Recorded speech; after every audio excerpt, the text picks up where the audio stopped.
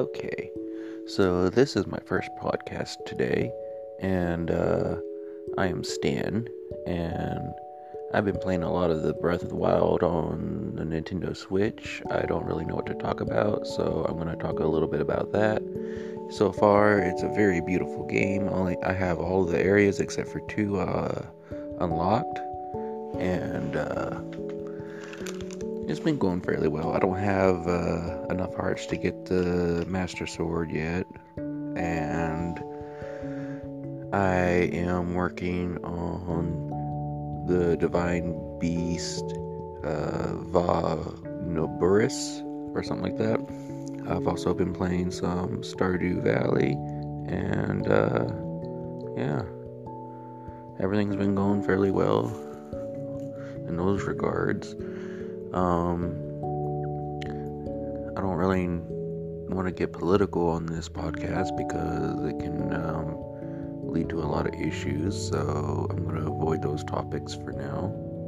And yeah, any suggestions would be greatly appreciated. Today I don't really have much to do, so yeah, I'm not really sure what to talk about, guys. Yeah. I've been reading a book. It's Dune, so it's not new or anything.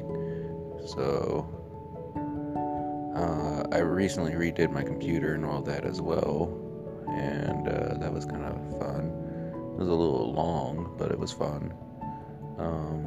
I also watched Minefield and really started thinking a lot about death. It was about death, the episode they had.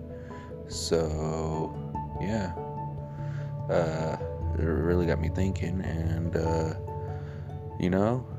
I don't think I want to be immortal. Yeah. Being immortal doesn't sound like that much fun. I mean, I already suffer through life. I don't really want to continue to suffer and prolong the suffering.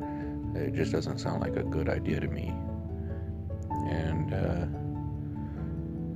yeah, I came to that realization today, and,